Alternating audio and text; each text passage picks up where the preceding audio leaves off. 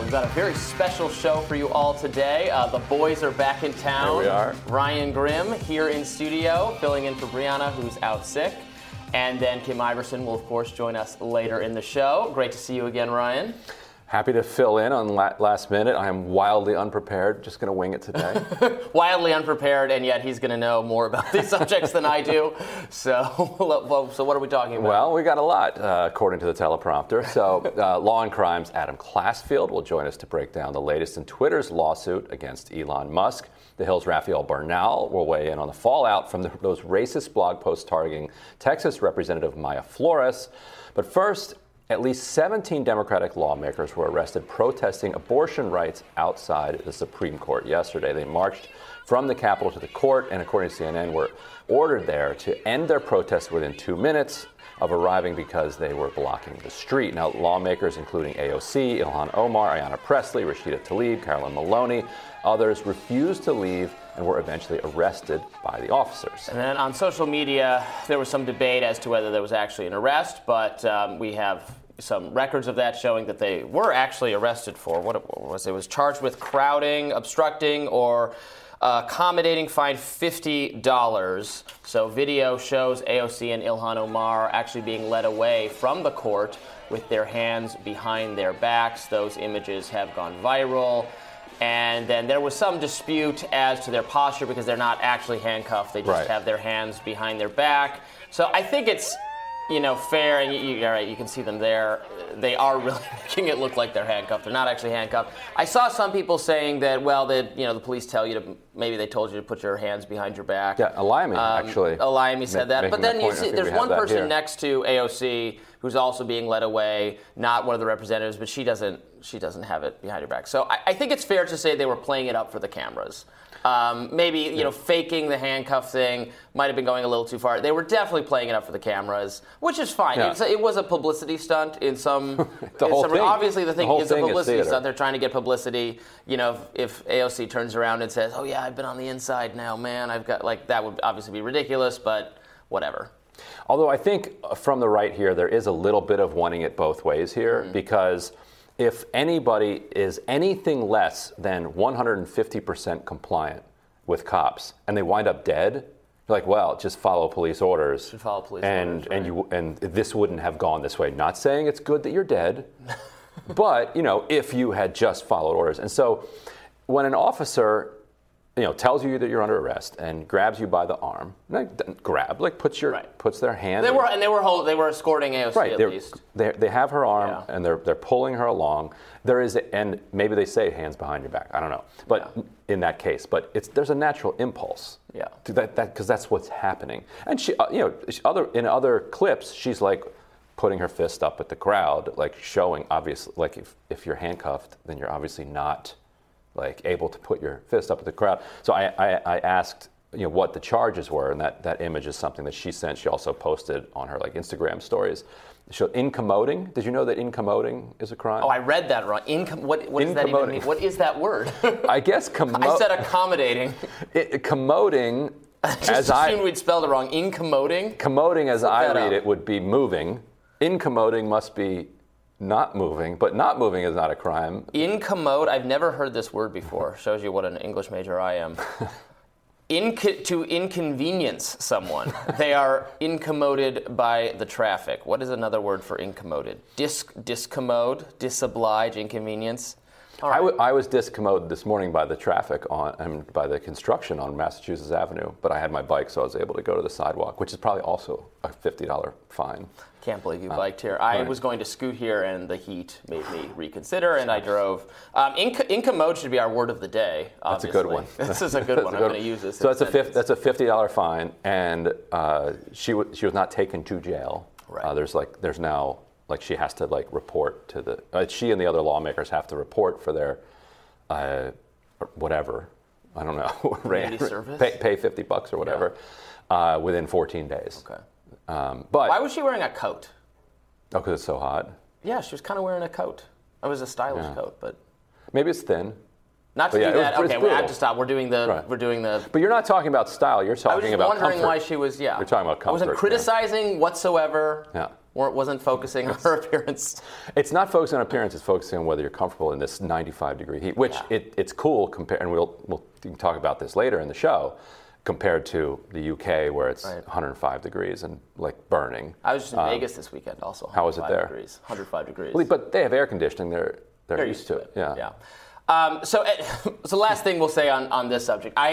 Just to repeat, I think obviously it was a stunt. But that's the whole purpose of that was thing. The purpose. Right. Republicans do stunts. Democrats do stunts. It's not. She wasn't going to be taken to jail, but that's fine, and that's just it. What else do we make of it? I also, and the last point I make on this, I think it feels a little weird if a cop is grabbing your arm to have your arm just, dangling at the side, because then it's awfully close to your holding hands with the guy who's arresting you. Yeah. And you want to be clear that that's not what's happening here. I'm being arrested here for a reason. Like this, I'm making a point. I'm incommoding for a reason. And so you put your hands behind your back to show that this is what's happening. I'm not just holding hands with a cop. But they made it look like it was handcuffs a little bit. It was a little bit. It was like over the wrist. It was, I don't know. I can see the thinking. I thought they were cuffed too. Yeah. And then watching Ilhan Omar, then she put her fist up. I'm like, how'd she do that? Really thin wrists. I saw someone sharing I think it's from Who Framed Roger Rabbit. Have you ever seen that movie? It's real people and cartoons. And I forget the actor's name who plays the main guy, but he's handcuffed to Roger Rabbit for a while, and then Roger Rabbit's able to just, like cartoon characters are, able to just take his hand out, and the guy says, well, you could have done that all along. And he says, no, I could have only done it when it's funny. Because it's a cartoon. It's a cartoon. It's a little bit like that. Yeah, a little bit like that. Basically. All right, well, we both have radars today, so we'll tell you what's on those coming up next.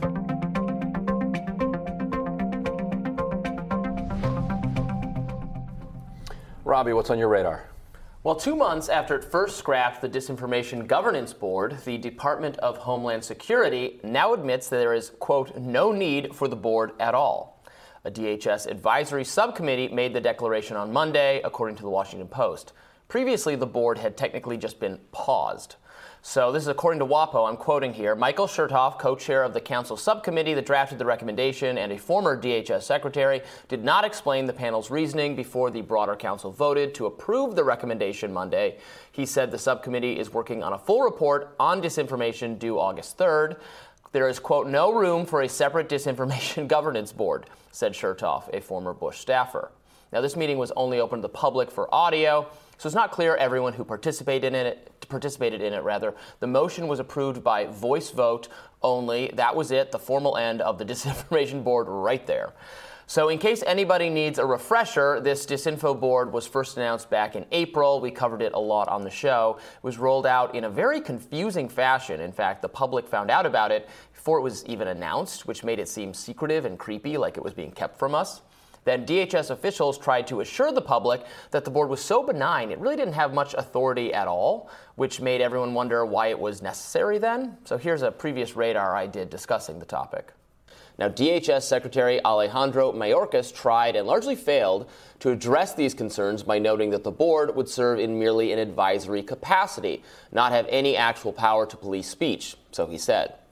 That the Disinformation Governance Board did a bad job of communicating information about itself did not exactly instill confidence, and evidently DHS has now realized that the entire project was a bad idea. So the Disinformation Board mostly attracted scrutiny from conservatives, some civil libertarians, due to concerns that its director, Nina Jankowicz, was a progressive ideologue with a poor track record of identifying misinformation. She had fallen for narratives that had hoodwinked other liberals, including the false notion that the New York Post Hunter Biden laptop story was a hoax of Russian origin. Now, federal law enforcement officials played a prominent role in providing cover for the false notion. 50 of them signed a letter asserting the story was Russian disinformation, which provided the mainstream media and social media companies with intellectual cover to suppress the story. So there's good reason to worry that Jankowicz's disinformation board, well, they could have done the same thing had it been up and running at the time of the Hunter Biden laptop decision, or if it was up and running during a future story of that caliber. So given all that, DHS's decision to affirm the board's demise seems wise to me. If even the federal Homeland Security bureaucracy, which still requires airline passengers to remove their shoes and belts before boarding a plane. Can I come out of that again? I tripped over my words twice there.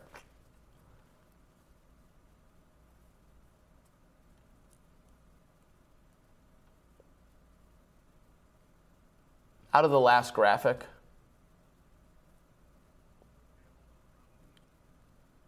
There was a graphic on screen for some of this.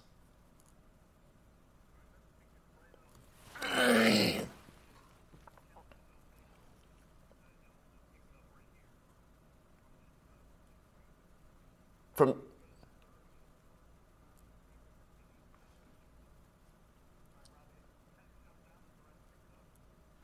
3, 2, 1.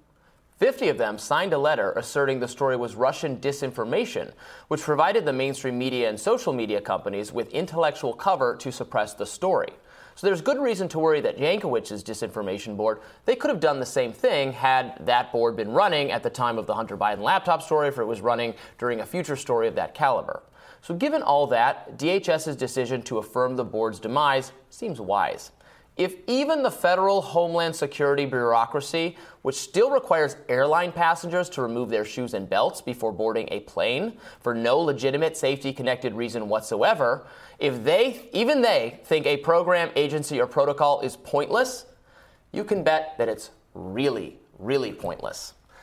Because they don't like to relax things that to all of the public seem completely unnecessary. Like, no, we're going to keep that going for 20 years, as in the case of TSA. So the fact that they said it was pointless means one of two things. Again, it was really pointless, or I guess they were just so taken with the blowback that they were like, fine, yeah, we didn't need this anyway. But they don't usually, they're pretty immune from blowback in general. You know, we're getting into the depths of the safety bureaucracy. They don't care how much you hate what they're doing generally. Mm-hmm. So it has to have really been an unnecessary idea. So this is going to go down as just a train wreck from beginning to end, that they screwed up how people found out about it and then were like, what the hell is this?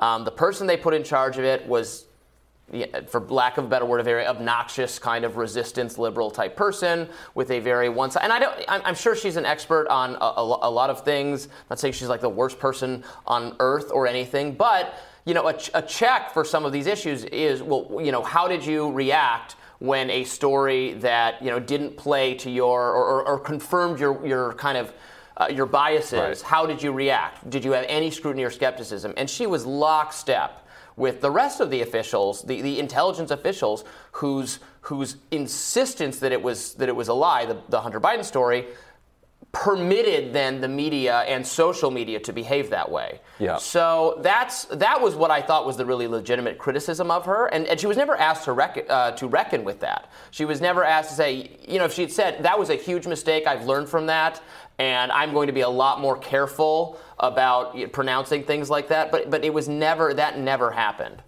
And if you notice, the most clever of the deep state folks who signed that letter saying that this has to quote all the hallmarks of Russian disinformation, is that what they will say is that we never said it was wrong, and we never said it was untrue.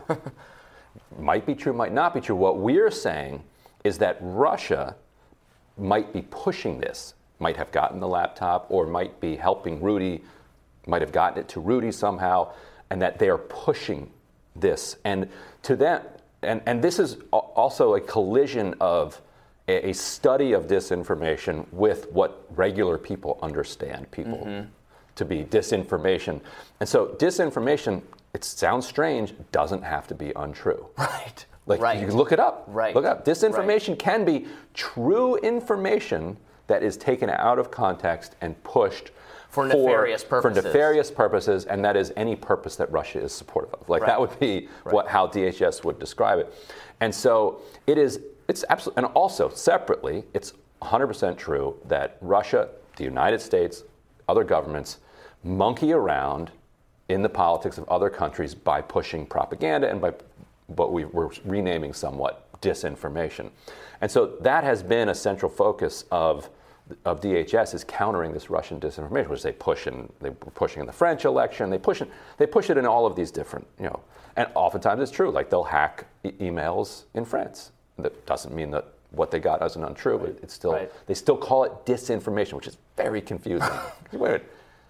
But it's true information. Well, this whole category of expertise and to the extent it blends into now it's a beat for many journalists. I know many of them on the disinformation beat at mainstream outlets. Actually, I just saw NPR announced this week that they're adding a disinformation team, a team of journalists who specializes in identifying disinformation. But it's just like you said, that readers would come away thinking it's kind of it's false information. Right, false information. It's a fact checking, something like that.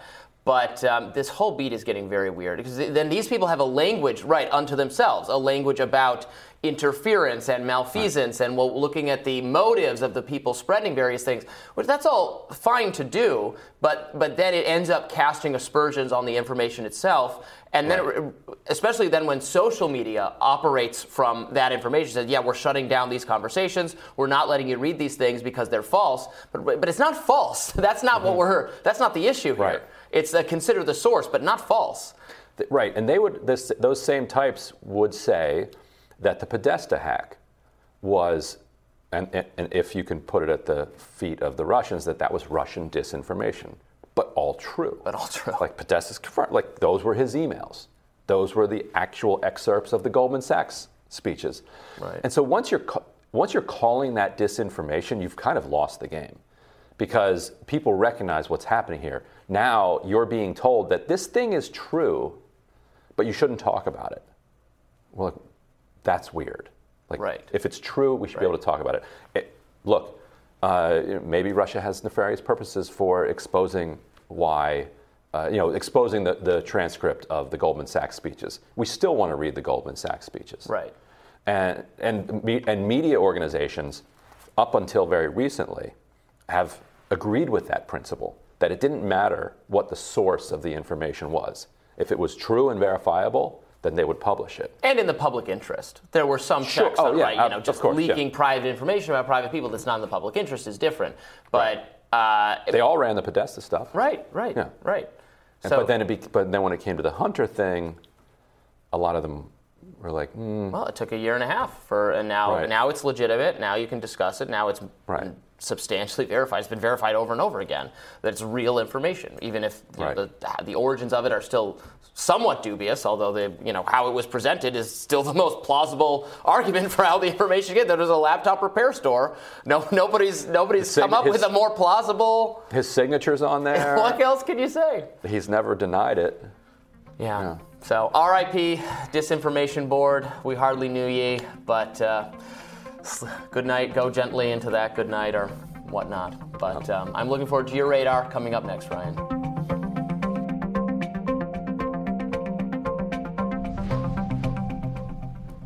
All right, Ryan, what's on your radar?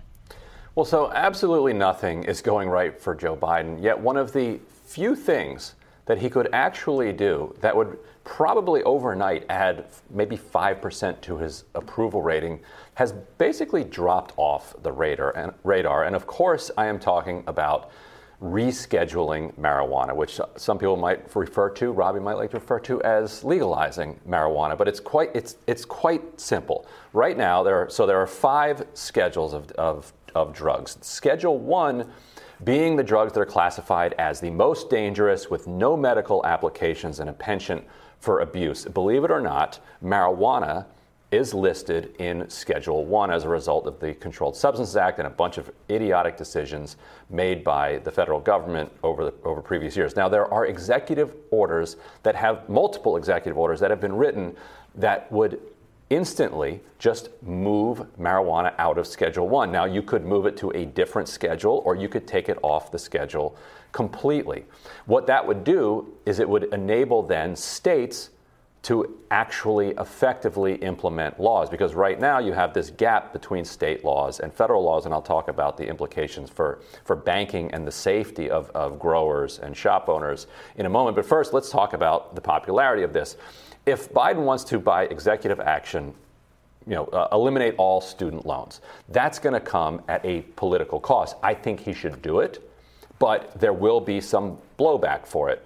You will have some economists complaining about inflation. You'll have a bunch of resentful people who are saying, why are you canceling this debt when I paid off my debt, and on and on and on. When it comes to rescheduling marijuana, there is not that blowback. I was just looking up some of the polling data. Something like 63% of Republicans aged 18 to 29 are supportive of legalizing marijuana.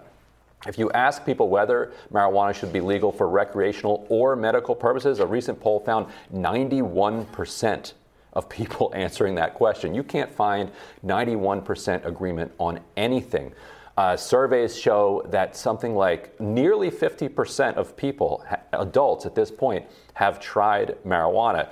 And people who are currently using it, you get into very non-trivial sections of the population.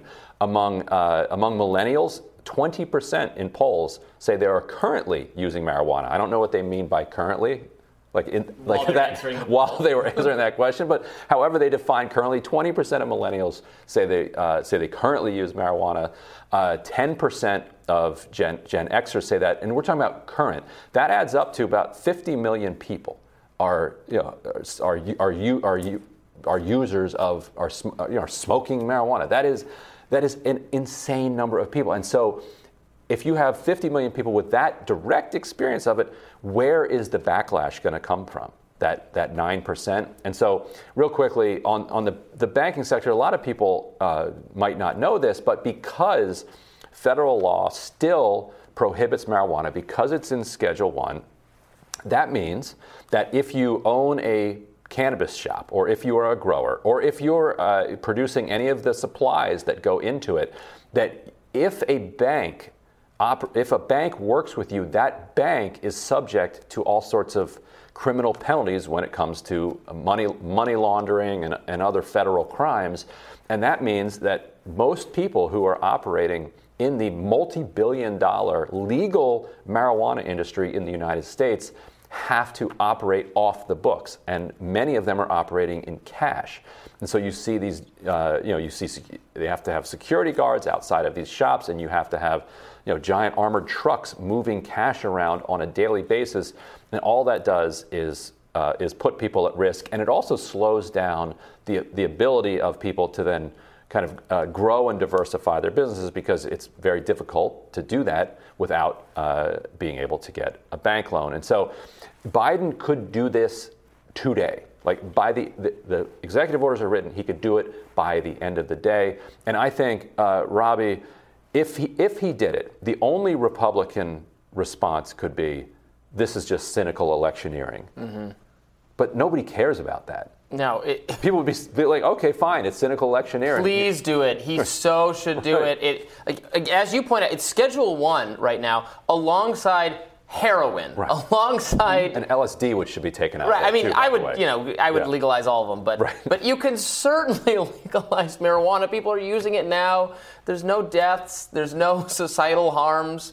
It's not like alcohol has more societal harms, tobacco, et cetera, products that are far more available and legal than marijuana. It's just dumb. And as you said, Republicans massively support, especially if you frame it as, don't you think, Republicans, I talk to Republicans, talk to people on the right, at every demographic, you say, don't you think this issue should be left up to states? If states, local municipalities want to craft some greater ability for people with a prescription or in certain circumstances to use marijuana, don't you think they should be allowed to do that? You really think the federal government should say they can't do that? That everyone agrees with that. Right. Everyone thinks it should be, at least there should be experimentation at the local level. So really the only thing standing in the way, as far as we can tell, is Joe Biden's perhaps idiosyncratic desire to keep this drug illegal. He's kind of a stiff and a wild hypocrite on it too, because if he really thinks people should be in jail for this, then his own children.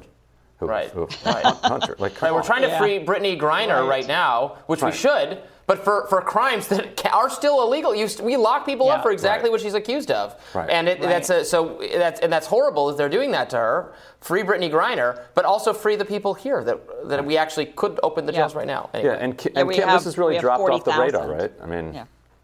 Yeah, and there's 40,000 people right now incarcerated for various different crimes that are connected to marijuana. It's ridiculous. And when you look at the states and see, okay, which ones have legalized marijuana? I live in California, so it's completely legal. It's been here for a while. To me, it's just bizarre to have marijuana be illegal because I live in a state where it's so legal and there's shops all over and by the way, the shops are, you go into them and they're extremely, they look like Apple stores. I mean, they're beautiful, they're clean, they're magnificent. You're like, this is where you're selling marijuana. I mean, liquor shops need to take some notes, on what to look like. But a lot of states still don't have legalized weed. So, there might be a bit of hesitation just because they might say, well, okay, but not every state has legalized. Lots of states have decriminalized or they have made it allowed for medical marijuana. But there are still, and a lot of states have it where it's like THC only or CBD, right? But there's still a lot of states. There's a handful of states, my home state of Idaho being one. There's a few states that have it still fully illegal. So I think until maybe the country moves more in that direction and more states say, yeah, we want to legalize it, then maybe the federal government will say, okay, fine. I mean, I agree with you. I totally agree with you that it should be completely legalized and taken off of Schedule 1 for sure. Although even if Biden today took it off of Schedule 1, Idaho could still ban it. There's a Roe v. Wade parallel here. The way that way that Roe didn't actually ban abortion nationwide, Washington D.C., California, New York can still allow it for now. I don't think the Supreme Court's done. Right. But what this would say is, Idaho, you want to ban? It would actually go back to kind of the way that we do alcohol. State by state. There's county by county, state by state. There are dry counties. There are counties where you can't buy liquor on specific days of the week, right? You can't buy on Sundays. You can't do all sorts of things on Sundays. If Idaho wants to have unkind counties, they can have that. Yeah. And, to your point about the banking situation, I mean, that is something here in California we do face. So if you do go into a marijuana store and you want to pay, there's an ATM. Usually every shop has an ATM in the lobby because you have to pay with cash because they won't accept cards. They can't because of the banking. And it's so dangerous. You're just putting a target on the backs of all of these shop owners because everybody's like, oh, well, here's $200, and then you're walking out and you're like, I know they've got $200, and I see people going in there constantly. That's the additional crime, the federal government's war on small business. There you go. Which I am also exercised about. All right, well, we're all united on this one. I think so we are. that's Biden, do it. Let the people. Ryan turning out that he's a libertarian, right? I mean, that sounded so libertarian of you, right? Yeah, for sure. This is an area of overlap by independents, libertarians, and everybody. Class versus leftists. Pretty much everybody, except for who is against marijuana? Who's that 9% who is like, I don't even support medical marijuana? I mean, I've talked to some of those people. There are some religious conservatives people who are like that, who think, they can't cite any harms. They'll say, oh, well, some people are like a little lazier, I guess, or they can't find, or some people struggle with it, but it's not an inherently addictive substance. At all. So anyway, the arguments are. But that's what it is. I mean, coming from a state where it is illegal, it is the more religious group that is saying they don't want it because they believe it's a gateway drug to other drugs. So they don't even want people drinking. Yeah. Right. Yeah, and Idaho is also one of those states where you can't buy liquor anywhere except for a state-run liquor store. So. Not going to visit Idaho anytime soon. We're going to join you on vacation there. There's plenty of drinking. There's plenty of alcohol. Don't worry about it. You just can't. You just got to. Thank you. I'm put at ease now. Yeah. The United Kingdom is experiencing one of its hottest summers ever, with record temperatures of 104 degrees Fahrenheit. Normal summer temperatures for the UK never rise above 77 degrees Fahrenheit, causing this heat wave to be issued as a red extreme heat wave warning by the UK's National Weather Service, Met. This morning, we issued a rare red weather warning. This is for extreme heat on Monday and Tuesday, covering a large part of England. Amber warnings have been extended across Wales and into parts of Scotland. These are unprecedented temperatures. We're talking about extreme heat that's likely to cause some serious problems. Towns across England have seen homes and businesses destroyed by wildfires, with London's mayor blaming the event on the consequences of climate change. This consequence of climate change, this excessive heat approaching 40 degrees and exceeding it, these sort of fires we're seeing today could become the norm rather than the exception.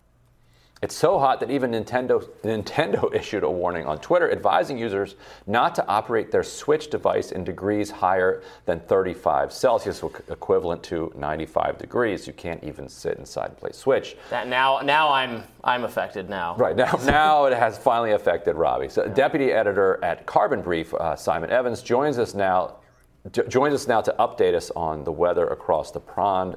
Welcome. Morning. So, what are we looking at today? Yesterday, record-breaking heat across the country. I had heard some hopeful notes from people that there could be thunderstorms coming that could knock it down a little bit here and there. How are people handling it today? Yeah, today's. It's still pretty uncomfortable on the tube, on the underground. But in terms of outside temperatures, we're back down to what would historically have been considered quite a hot day in the UK, so more like 27 degrees, but certainly nothing compared to yesterday. Right. And certainly Nintendo players may have been affected, but the consequences are pretty serious. And my understanding is that in a lot of Europe, maybe the UK as well, but please fill me in, air conditioning is not nearly as widely available as it is here in the States. Is that true? Are there a lot of people without air conditioning having to deal with this heat? Yeah, so it's extremely unusual outside of commercial properties to see air conditioning installed. So I think roughly only 5% of homes in the UK have air conditioning. It's really not something that most people would consider even having. And what do we know so far about the consequences? When you get a heat wave like this, particularly in an area not used to it, you're going to have people die. And you're often going to see fires break out. So what do we know so far about what happened in the UK yesterday? Yeah, so in terms of deaths due to extreme heat, we won't know the numbers on that for some time, but in previous heat waves in the UK, thousands of people have died, more than over and above what you would have expected in a normal week. We've seen rail tracks buckling and services cancelled. We've seen flights cancelled at Luton Airport because the runway was melting. And just even in terms of personal experience, close friends of ours had to take their 9-month-old baby to hospital because of heat stroke. So this is affecting everyone around the country in ways that weren't really expected. And I would say, having been tracking the heat wave across Europe quite closely over the past few days, obviously there have been severe forest fires across Spain, Portugal, France.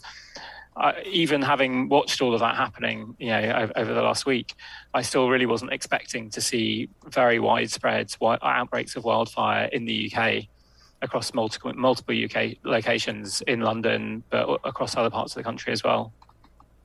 Yeah, I didn't either.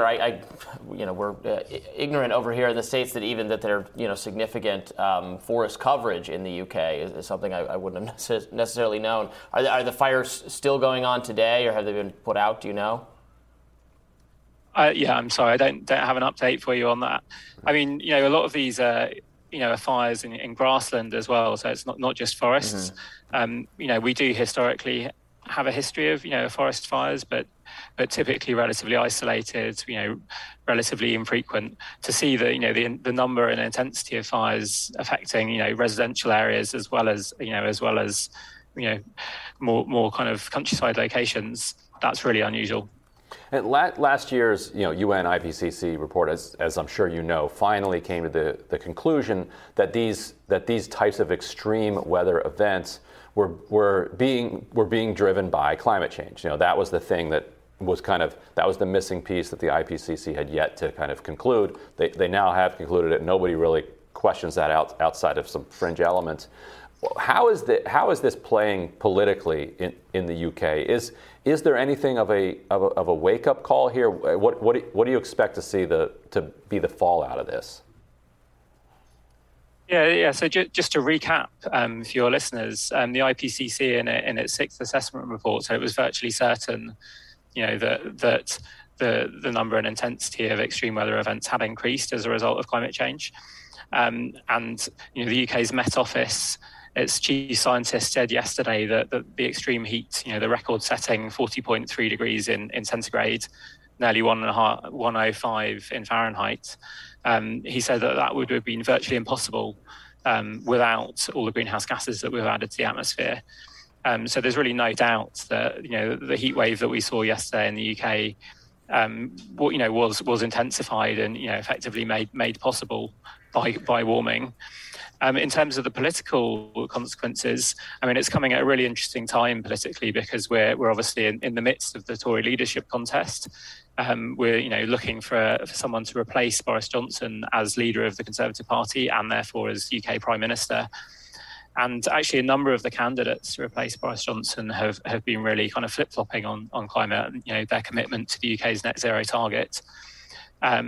Even now, it's pretty unclear how fully committed. All of the remaining candidates have now said that they would stick to net zero by 2050, but in terms of their practical commitment to that, how much they would really follow through on that pledge, it's really pretty unclear at this stage. Because my understanding, though, is that the UK's political system, it's not, the issue of climate change is not quite as polarized as it is here in the US, where you have obviously a significant number of Republicans who want a very different or don't want many of the climate policies the Democrats do. It's a little bit less like that.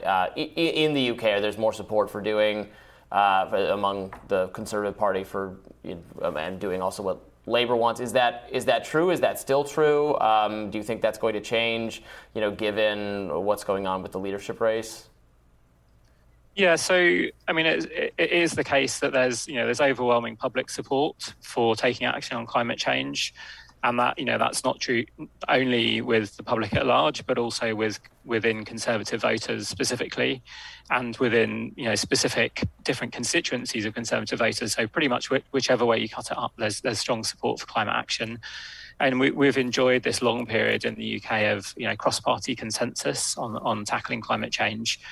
We've seen, under a series of Conservative-led governments since 2010, the UK has continued, to cut its emissions, continued to build more renewables, and so on. Whether that's going to change now, there's certainly a vocal minority within the Conservative Party, and within the sort of media allies of that minority, I guess you would say, that has been attempting to kind of make this into a wedge issue. They've been attempting to kind of associate climate action with the kind of broader culture wars narrative, criticising even just like 1 or 2 days before the heat wave that we've just experienced, that with all of the consequences that we've already talked about, they're publishing comment articles describing the Met Office as woke climate alarmists. So there's a pretty concerted effort to create this kind of wedge issue, more similar to what you have in the US. But I think so far there's no evidence that that's going to wash with the public. All right. Poor timing for that attempted argument. Simon, thanks so much for filling us in. Really appreciate it. No worries. Thank you.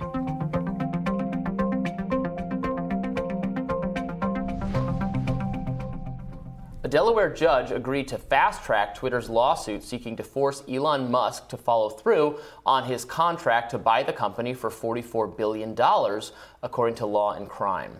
So managing editor of Law and Crime, Adam Klasfeld, says Twitter is arguing that Musk is attempting to sabotage the company and is taking every opportunity to trash them, adding that he invented the bot issue to manufacture an exit ramp that does not exist. Adam is here with us now to tell us more. Welcome to the show. Thank you for having me. Yeah, thanks for being with us. So the thinking, I guess, is that the judge agreeing to hear this case very quickly is sort of itself a win for the company. Can you explain more about that? Yes, well, it's a big win for the company because Elon Musk had attempted to get the trial in early February, basically saying that Twitter's claim that the drop dead date was in October was false, that he had plenty of time. And this is crucial, that they needed time for complex technical discovery, which is, of course, Elon Musk's claim that Twitter was misleading him and Twitter users more generally about which percentage of accounts were inauthentic. They claim it's less than 5%. And basically, Twitter has argued that this was a manufactured issue that Elon Musk set up because he saw that the market conditions weren't looking quite as favorable as when he started this. So the judge rejecting the kind of long timeline necessarily, even though she hasn't made any rulings on the merits of this yet, this is just a timeline setup, but it does suggest that this complex technical discovery that he wanted wasn't something that resonated with the judge. She set a very brisk timeline. It was just slightly later than Twitter had wanted. They wanted the September trial, but it's still a very brisk trial. We're going to get it in the fall. And what's your reading of whether or not he's going to get away with this kind of bot excuse for getting out of this? You know, people have criticized him, and he responded to this criticism in the letter that he sent to Twitter, saying that he never raised the bot issue in the beginning. He says, well, it's not his fault, not his problem. He didn't have to raise it in the very beginning. You know, what would he have to prove? Like, who has the burden of proof here going into this case? Well, every legal expert who I've spoken to about this issue doesn't think that it's a winner, essentially, that essentially he waived due diligence on this. Twitter argues in court that it's not part of the agreement. Now, the agreement is included in their lawsuit, and it's a very interesting read, the lawsuit. We attach all the court documents to our coverage generally, and if readers want to see the lawsuit, they embed Elon Musk's tweets essentially criticizing the company on this bot issue, hammering the bot issue again and again. And Twitter says that it's basically he's gratuitously trashing them. There's even one of Musk's tweets embedded in the lawsuit that is essentially a poop emoji. That is embedded in the lawsuit. So this kind of, no legal expert is essentially saying that this practice of Elon Musk tweeting again and again his criticism of the company is going to be something that will favor him in Delaware Court of Chancery. Quite the opposite.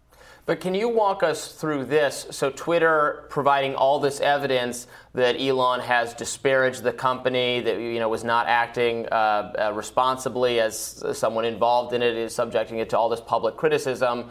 But then what they're trying to do is sue him into forcing him to buy the company. So does that play against the idea that it's from the company's perspective, how can it be good to make this person take over the company who they're also proving has said all these disparaging things about it and is thus not, competent to be in charge of it?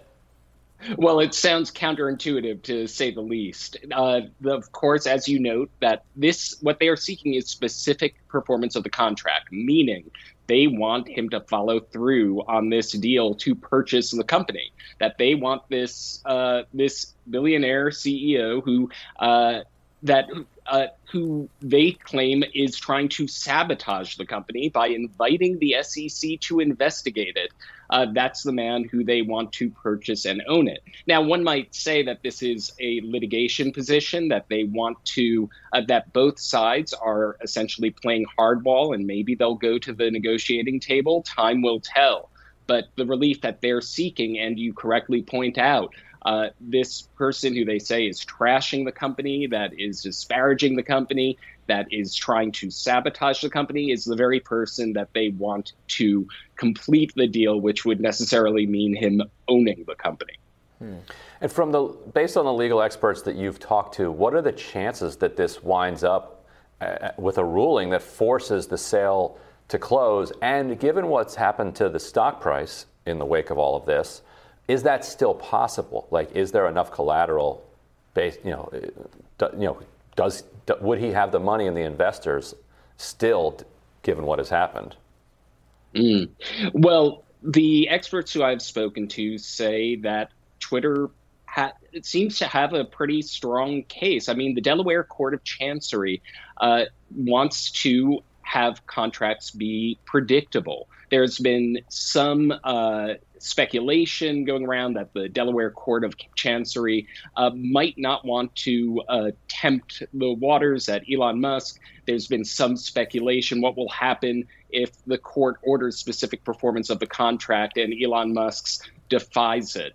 The experts that I have spoken to kind of poo-pooed that possibility. They say that as a leading American businessman, Elon Musk cannot thumb his nose at the court and still have the kind of coveted position running companies that he does. So the kind of chances that he would thumb his nose at it would be low in the view of the experts who I have spoken to. And also, they think that Twitter has brought a strong case, but time will tell, and we'll find out very quickly given the October trial date. What do you think is the likelihood that, isn't there a strong likelihood, I guess, unless, the unique personalities involved, Elon Musk obviously being a very unique personality, that they would settle and, he gives, Twitter gets $1 billion and Musk walks away, something like that. In a normal circumstance, probably something like that would be the outcome, but Elon is a very interesting figure, to say the least. Absolutely. And I think that both sides recognize that the parties are trying to get the best litigation position, that every day that this goes on, Twitter argues that it causes harm for the company. Now, October might seem like a couple of months away, might seem like a blink of an eye, but it's a couple of months of this being out there, of this being unsettled, and Twitter argues that every day that kind of damages the company. So that could lead people to the negotiating table. So can all of the analysis out there saying that Twitter has brought a strong case might lead Musk to the negotiating table. So it's quite possible that it's not an all or nothing proposition and that both sides are essentially playing a high stakes game of chicken. And there's been some speculation that buying Twitter was not actually, Elon Musk's ultimate goal here, and his actual goal was to be able to sell a bunch of Tesla stock without raising concerns among Tesla investors and the market that he was like abandoning Tesla. The share price was, extraordinarily high. You could imagine somebody, holding that much stock that has gone up 10x over the last year or whatever, wanting to get some out of it, but so much of the brand and so much of the value was dependent on him and is dependent on him that if he just starts selling, then it collapses. And so he's caught in a real catch-22 there. And so he has to come up with some way to be able to justify selling that doesn't look like he's trying to diversify out of Tesla. And you could come up, he's a free speech defender. He's a crazy dude who wants to own Twitter. That makes perfect sense. This doesn't have anything to do with him wanting to cash out of his Tesla. He just wants to own Twitter so that he can own the libs. And so that allows him then to get, to pull money out of Tesla, but he doesn't actually want to own Twitter, so then he blows up the deal. That's the speculation of what was going on here. Do the legal experts that you've talked to put any stock in that, and does the pattern of behavior kind of fit with that theory? Well, there have been theories of many different ulterior motives on Elon Musk's part. Forgetting about what the legal experts are saying, even in court yesterday, you had Twitter's counsel saying, hey, we've provided all of this information, this private information about our accounts for these supposed bot audits, and there is speculation that Elon Musk wants to start a competing platform, and that so that would be another idea for an ulterior motive. I'll give you, of course, there is other litigation with Elon Musk in the Southern District of New York brought by the SEC. Now, that was caused by a very similar declaration with what he was going to purchase take Tesla private and inserting a 420 joke into the price of the stock. Remember, when he made this offer to purchase Twitter, he inserted the same sort of figure. There was plenty of speculation at the time, as you know, that this wasn't serious, that this is he was brought to court by the SEC in the Southern District for these brash announcements on Twitter, where something else is lurking in the background. That's fascinating, and also still amusing that so many employees, crying, miserable at the idea that Elon Musk was going to take over the company. Now the company's suing, forcing him to do that happen. Just that thing, same thing. Thank you so much for joining us. We really appreciate it. Thank you for having me. NBC is reporting that Democratic Congressman Vicente Gonzalez paid a Texas blogger to attack his Republican opponent, new GOP Congresswoman Mayra Flores, with racist name calling, including the name Miss Frijoles 21 times and calling her a cotton-picking liar. Flores took the insults in stride, saying, quote, "I love frijoles and I grew up eating frijoles. I'm not embarrassed in my upbringing. Here's to Miss Frijoles 2022. The attacks on Flores prompted a wave of denunciations by fellow Democrats. And according to Hill reporter Rafael Bernal, it's Republicans who are courting Hispanic voters after Democrats failed to invest and reach out to Latinos. Rafael also reports that the National Republican Congressional Committee says it's recruited 102 Hispanic candidates in this cycle. Hill reporter Rafael Bernal joins us now to discuss. Welcome back, Rafael. Thanks for having me. Yeah, thanks for joining us. What is the situation, first of all, with this blogger who was paid to go after Flores, or he was paid and he also went after Flores? Was it? Do you know if he was paid specifically to say these things? I think the candidate himself has probably denounced them by now. Is that correct? Yeah, that's right. I reached out to a representative from Flores, heard from her basically the same response she's been giving, that the blogger's statements are sexist and racist, and I think we can all agree that the blogger's statements are pretty terrible. But I also talked to Vicente Gonzalez, and he disputes the way this has been reported. He says his campaign did pay for campaign ads, about $1,000, on this very popular blog in South Texas. And, he has now denounced what this McHale character has said, the way he said it. And he pledged to me, he did tell me, he pledged he will never again advertise on that McHale report, which does mean there is at least agreement that McHale crossed a line between the two candidates. And if you're calling her that, I don't know what the strategy there is. Is it to get more, white voters or more racist voters or something? It doesn't seem like a term of, well, especially in how she embraced the actual idea of frijoles, even though calling her that was dumb. It's not like that's going to turn off Latino. It just doesn't make any sense. Well, I mean, it is a callback to a racial slur used against Mexican Americans that we're not going to repeat here. But also, investigating who McHale is, he's a Democratic blogger. He supports Democrats in South Texas. He's a longtime member of the community. He was apparently a high school coach for a number of decades, and he's very embedded in the Latino community. He's always had this sort of this style, this very aggressive, a little bit edgy style, but it seems that's caught up to him. Really, I mean, it's kind of a reflection of how hardcore politics are in the Rio Grande Valley, where candidates do usually go after each other really aggressively. It's historically been in Democratic primaries where that happens, because Democrats have been winning many elections, or most important elections in that region, for a very long time.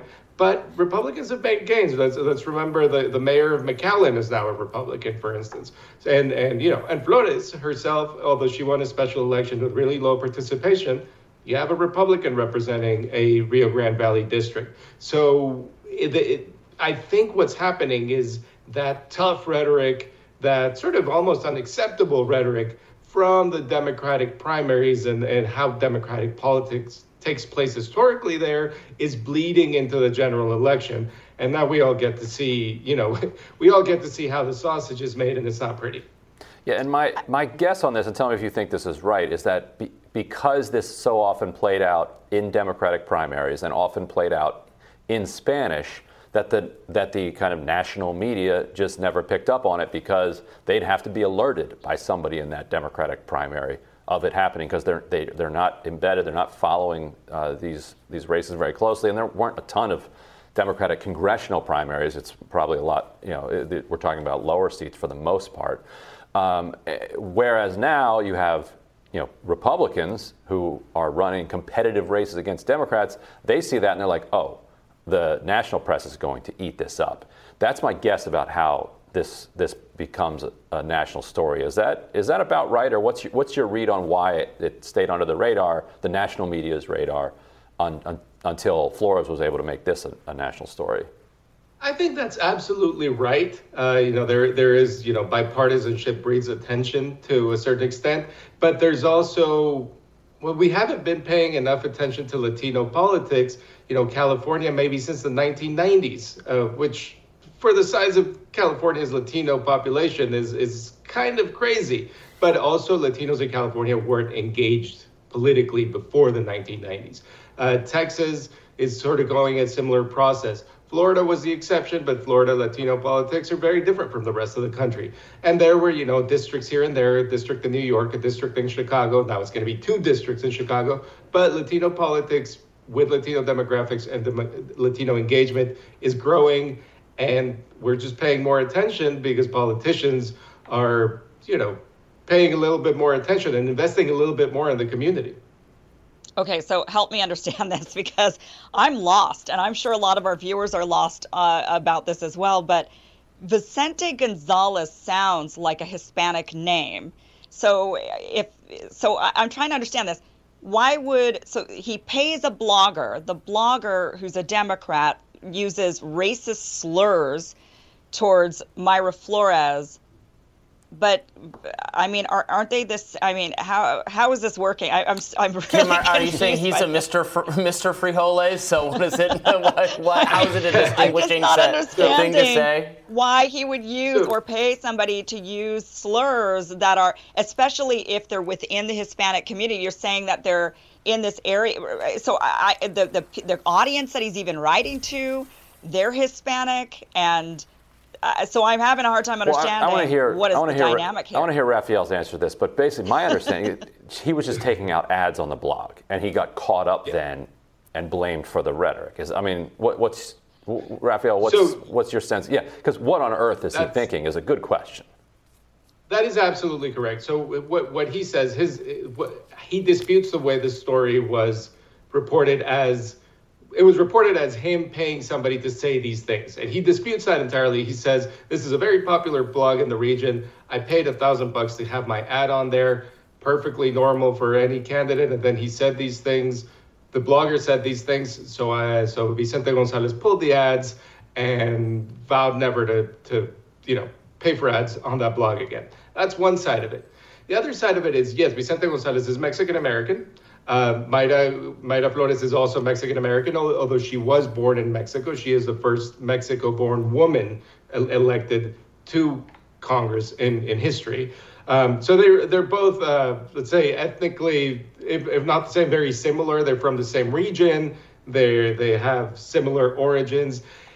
What you're getting to is a lot of nuance in how Hispanics view themselves and how Hispanics treat each other. There is, there's for all the beauty that there is in, let's stick with specifically Mexican American culture and Mexican culture, there is a lot of internal racism. There is a lot of, a lot of leftovers from a colonial period that never really ended in Mexico, and then from borders crossing families and families crossing borders, there are sort of self-hating attacks that happen a lot within Hispanic communities, and they debilitate the community. They're terrible, but it is part of the culture. It's a darker part of the culture. Does that excuse, for however embedded McHale might be in the Hispanic community in that region, does that excuse that kind of language on a political blog? I would argue no. I'm sure Mr. McHale has a different idea. And what do you make of these, these attempts to portray? There was one in the New York Times. They're really in the mainstream media and some Democratic forces trying to portray Flores and others as this far-right labeling that I think is kind of clumsy, and maybe she has some views or has said some things in the past that you could describe, or some tweets that you could describe as fringe or something, but that a lot of the views she's representing really aren't outside of what a large community of actually Latino voters want, and that how the Democratic Party has missed that now Republicans are capturing a larger, or are prepared to capture a larger and larger share of this group, based on interest in social conservative values, contempt for socialism, that this group isn't necessarily thinking of immigration and more immigration as some top issue. Talk to us a little bit about that before we let you go. Well, I certainly wouldn't have pitched headlines saying the far-right Latinas, but the New York Times did, and successfully. But to be fair, they're not calling her far-right because of her mantra, and she's stuck to it. She answers almost everything with the phrase God, family, and country. That's not far-right in any description among Latinos, among white people, anywhere in the world. It's just not far-right. They are calling her far right because she's engaged in election denial. She's engaged in some QAnon associated banter. Right. That is, in anywhere in the world, that is far right. Does it matter that she's Latina to engage in election denial? No, it doesn't matter. That's why I think it's unfortunate to tie those two terms together. Well, Rafael, thank you so much for joining us. We appreciate it. Pleasure being here.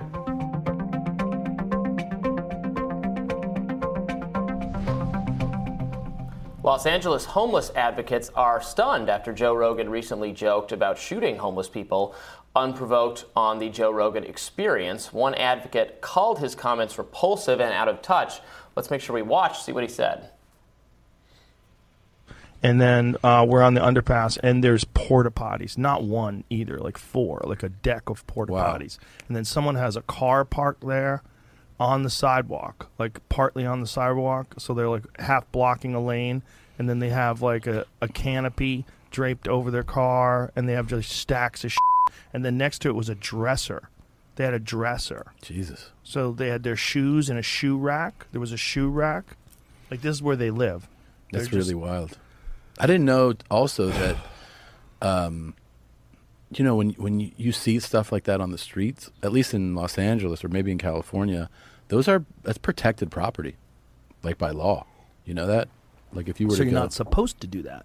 But like that's that person's property by law. If you oh, were to the homeless person's property is protected? Yes, absolutely. Huh. If you were to go and try to move that or take that, you'd get arrested. Yeah. Hilarious. Mm-hmm. But they wouldn't arrest you if you shot somebody. Maybe you should just go and shoot the homeless people. I like your ideas. Yeah. And if nobody claims it, I mean, nobody does anything about violent crime in LA anymore. It's a joke. Yeah. They're just letting people out. Well, that's the clip. I guess I would. I don't know that joked about shooting homeless people. He was making the point that, like, he obviously thinks crime is out of control and wants more done about it, and was pointing to a hypocrisy, which I guess may or may not be true. That if that the police aren't doing enough about this, so you could do that, and they wouldn't do anything. I guess it's not the same as what people are upset about. What did you guys think about it? Yeah, I mean, the way I understood what he meant to be saying is it's so absurd that you couldn't steal somebody's shoes, you'd get arrested for that, but you could shoot them, and you would not get arrested for that, and that is absurd. Now, when that comes out of his mouth, it's horrifying. And I think as soon as he heard himself say that, he should have been like, I want to be clear, I'm not suggesting that. I'm pointing out the absurdity of the distinction between these two crimes. Because it's jarring to hear somebody say that and dehumanizing, and not everybody is going to get the point that he's trying to make, and they're going to hear something different. And also, it should be illegal to take somebody's shoes. If their shoes are sitting there in a shoe rack and they're homeless, you're going to take their shoes? That should be against the law. Yeah, they also shouldn't, but they shouldn't build structures under. Well, we should have enough homes for people that can't afford homes. Yeah. And Matt Iglesias had a good piece. Kim, not to sidetrack this, but go ahead. He had an interesting piece recently about how single room occupancies, SROs, have basically vanished from our world, and that what a lot of people need in transitionary times, because people are not homeless for their entire lives, when they're having this very difficult moment, what they need is they need a clean bed, they need a sink, they need a shower. They need some place safe that they can go to get clean, to sleep, to have some privacy. And single room occupancy used to be the place that people in those situations would use. We don't basically allow them anymore. We got to bring those back. There has to be places for people like that to go, because our society produces people who cannot afford $3,000 a month for apartments. Yeah. So they need to live somewhere, and so they're going to live under the underpass unless we do something else. Why has single room occupancy been made illegal? What about it was considered? So zoning. Nobody wants it in their neighborhoods, basically. Yeah, zoning. Government made it. Local city councils, boards, etc., commissions, government made it at behest of small groups of community members, pushed for this to make it illegal to build that kind of housing. I mean, this is a problem I call out a lot. I know you do sometimes as well, Ryan, that a lot of the kinds of housing we need, more housing in general, but denser housing that would help with the supply being artificially constricted, is impossible, because even if most people understand we need more of this kind of housing, the relevant decision makers are very captured by the small number of people in the community who show up and say, no, I don't want this new building. I don't want this. I don't want anything to change. I don't want my property values impacted, even if it would be so much better for the society as a whole, for the homeless people in general. You'd have the streets be cleaner if you had more housing and you could get those kinds of people into the right accommodations. But people fight it. Small numbers of people fight it, and commissions listen, and then you can't do that kind of thing, and it's very frustrating, because this is a problem. I mean, the piles of filth people are getting over time, who live on the street or who live in public parks, live on our underpasses.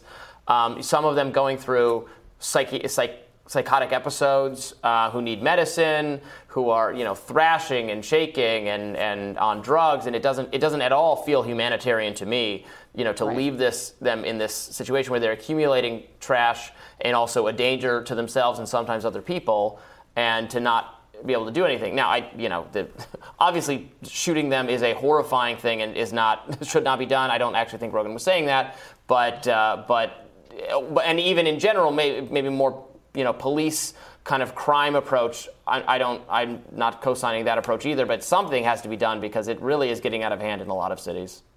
Yeah, I don't think Rogan really meant like, oh, let's go, shoot homeless people by any means. But people, anything you say, especially people that aren't going to watch the entirety of his episode, of course, they're going to scream about it and say that he's a heartless human being that, doesn't believe in, doesn't think that homeless people are humans, and, they're going to say whatever they say. I definitely did not take his comment that way. And I agree, maybe he could have afterwards said, I'm not saying do that. But then again, we have to qualify every single statement, because people are misunderstanding what we say. We would never get anywhere in any of our conversations ever, I think.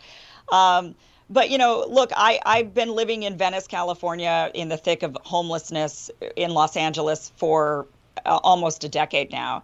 And I've seen it firsthand. I've made friends with many of those that are many people who are living on the street. I had a neighbor, literally, who was he was my neighbor below me, who at one point then decided when his lease was up, he went and decided to live on the street. That's actually where he went to go live, and he would use my shower. He'd come over. So.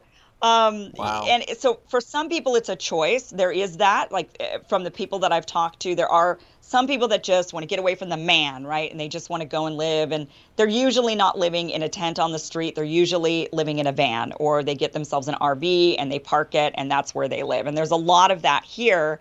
We have hordes and hordes of RVs. If you drive around Venice, you'll see RVs lining the roads, and then you'll see people that do live on the street in their tents. And then you'll see the people that accumulate massive amount of things. So we're not just talking about shoes and stealing a person's shoes. I totally agree. You should not be able to just go and take things from a homeless person. I do think that should be illegal. But some of them, I mean, they accumulate couches, beds. They make entire apartments on the street. With everything, and they put structures over it, and so it's like a little home. And it is, it's a huge problem because we all pay for the public space. We all want to go use and enjoy public space, like on the beach, and yet many of us are unable to because it's now somebody else's house. And so it's a really tricky situation. And I will say that when in Venice there was a discussion about building some occupant, some sort of shelters. They weren't permanent structures that they wanted to put up in this empty parking lot, but they wanted to put something there. And the residents got to, all the liberal Democrat voting. This is a very, very blue area. Everybody prides themselves, on being Democrat, and they were very vocal about, we don't want that here. And my take on it was, and I would even say to my neighbor, I don't understand. I would rather them be in this parking lot, which I would have to walk by every day. I'd park my car on the other side of the parking lot. I have to walk past the parking lot to get home. I would rather walk past that than have to step over tents and people and around and have people on the. That to me is more dangerous and more unsightly. 100%. A designated area like a parking lot. There's plenty of parking lots that can be converted into that kind of thing. That is so much better than in every green space has a couple tents and then a couple more, and then they have to shut it down and they have to do absolutely. Oh, in Venice it's rows on the beach. We're talking thousands of people are living out there. I saw it when I came down, when I hung out with you, when we did the show from your apartment. I went running on the beach. It was it was not a and they've actually cleaned it up quite a bit, and they've moved them into. They did end up ultimately getting the ability to take over the parking lot and put up some structures, some temporary structures there. But that was a real battle in the community, and but it made it so much better now. Like, you can go running on the beach, and you're not going to see as much of it as it was. So.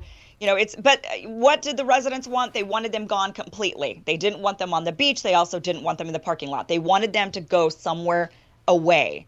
They wanted, they say, the city can build houses. That's fine. Give them houses, but just not in my neighborhood. Put them way out somewhere far away. Right. But then the people in the other neighborhood say, not in my neighborhood. And then you end up just, everybody says that. These people have to be somewhere. You can't make them disappear. They need treatment. Most of them need treatment. They need drug and mental treatment. And that is what they need. And it's inhumane for us to be letting them just wallow on the street. We didn't let people with Alzheimer's wander around to fend for themselves, yet we do that to a lot of people in similar mental situations. I think that's the key point. And too much of this debate, I think, focuses on what people who are already housed in the neighborhood feel about how their neighborhood is going to look. It's aesthetic in some disturbing ways, rather than coming from the perspective of if you're the person on that beach, like now, except for your old housemate or not housemate, but apartment mate who decided on their own, but like your shower mate. 99% of folks are looking for housing. Like, they want to live indoors. They want a nice place, but we haven't set up a system that makes it affordable and realistic. I would say, there are definitely groups. I would say there is definitely a percentage of the people out there who are choosing to live this sort of nomadic lifestyle, and they're not, they do some drugs and stuff, but they're not, they could go and change their lives. There is a faction of that out there, but that's not the majority. The vast majority are mentally unwell for whatever reason, whether it be actual mental psychosis or drug-induced psychosis. They're mentally ill, and they actually I don't even know if they know where they are half the time. So I don't know if they're even thinking about. I think some of those people, if they were being treated and they were for their illness, they would want to be in a house, but because they're spiraling so out of control and they're addicted to things, so they know they can't be in a situation where they live in a home because they're addicted and you can't. There are rules and a lot of so they're. you couldn't just throw a house at them necessarily. They wouldn't show. They would screw it. Right. I've seen this. I've lived in apartment buildings where they give some of the units at no cost to homeless people, and inevitably within a few weeks or even shorter, they're out on the street again because they can't abide, because they're too addicted and mentally ill to abide by the most common kind of restriction. That you can't blare loud music at 4 a.m. That you can't sexually assault other guests, because they're so screwed up and they need so much other help. But if they had that, a larger percentage would is not just there is a bohemian lifestyle element to it, probably more so in California, where it's where it's warm and people are attracted to it. And there's a faction of that, but the rest really do need treatment, and we need to be setting up, I think, treatment centers for them is really where we need to be focusing. But. All right, well, that does it for us today. It was so great having the whole team back together. I know. Some of our viewers like the three of us think it's a good show. So tomorrow on Rising, journalist Matt Taibbi will join us to discuss what's coming out of the January 6 hearings, and also friend of the show Katie Halper will be my co-host for the day while Brianna's still out. So that should be exciting. We're looking forward to that. Thanks so much, Ryan, and we'll see you guys next time. Yeah, be sure to like, share, and subscribe. And check out the podcast. Got to do that, too. So, all right, guys. And check out what is it on Plex, where you can get our content as well. We've got that going for people who like to check that. I haven't figured it out yet. I'm going to figure out later this week how to watch the show on Plex. Then I'll report back. Excellent. Thank you. Appreciate that. Homework assignment. All right. See you guys tomorrow. Bye-bye. See ya.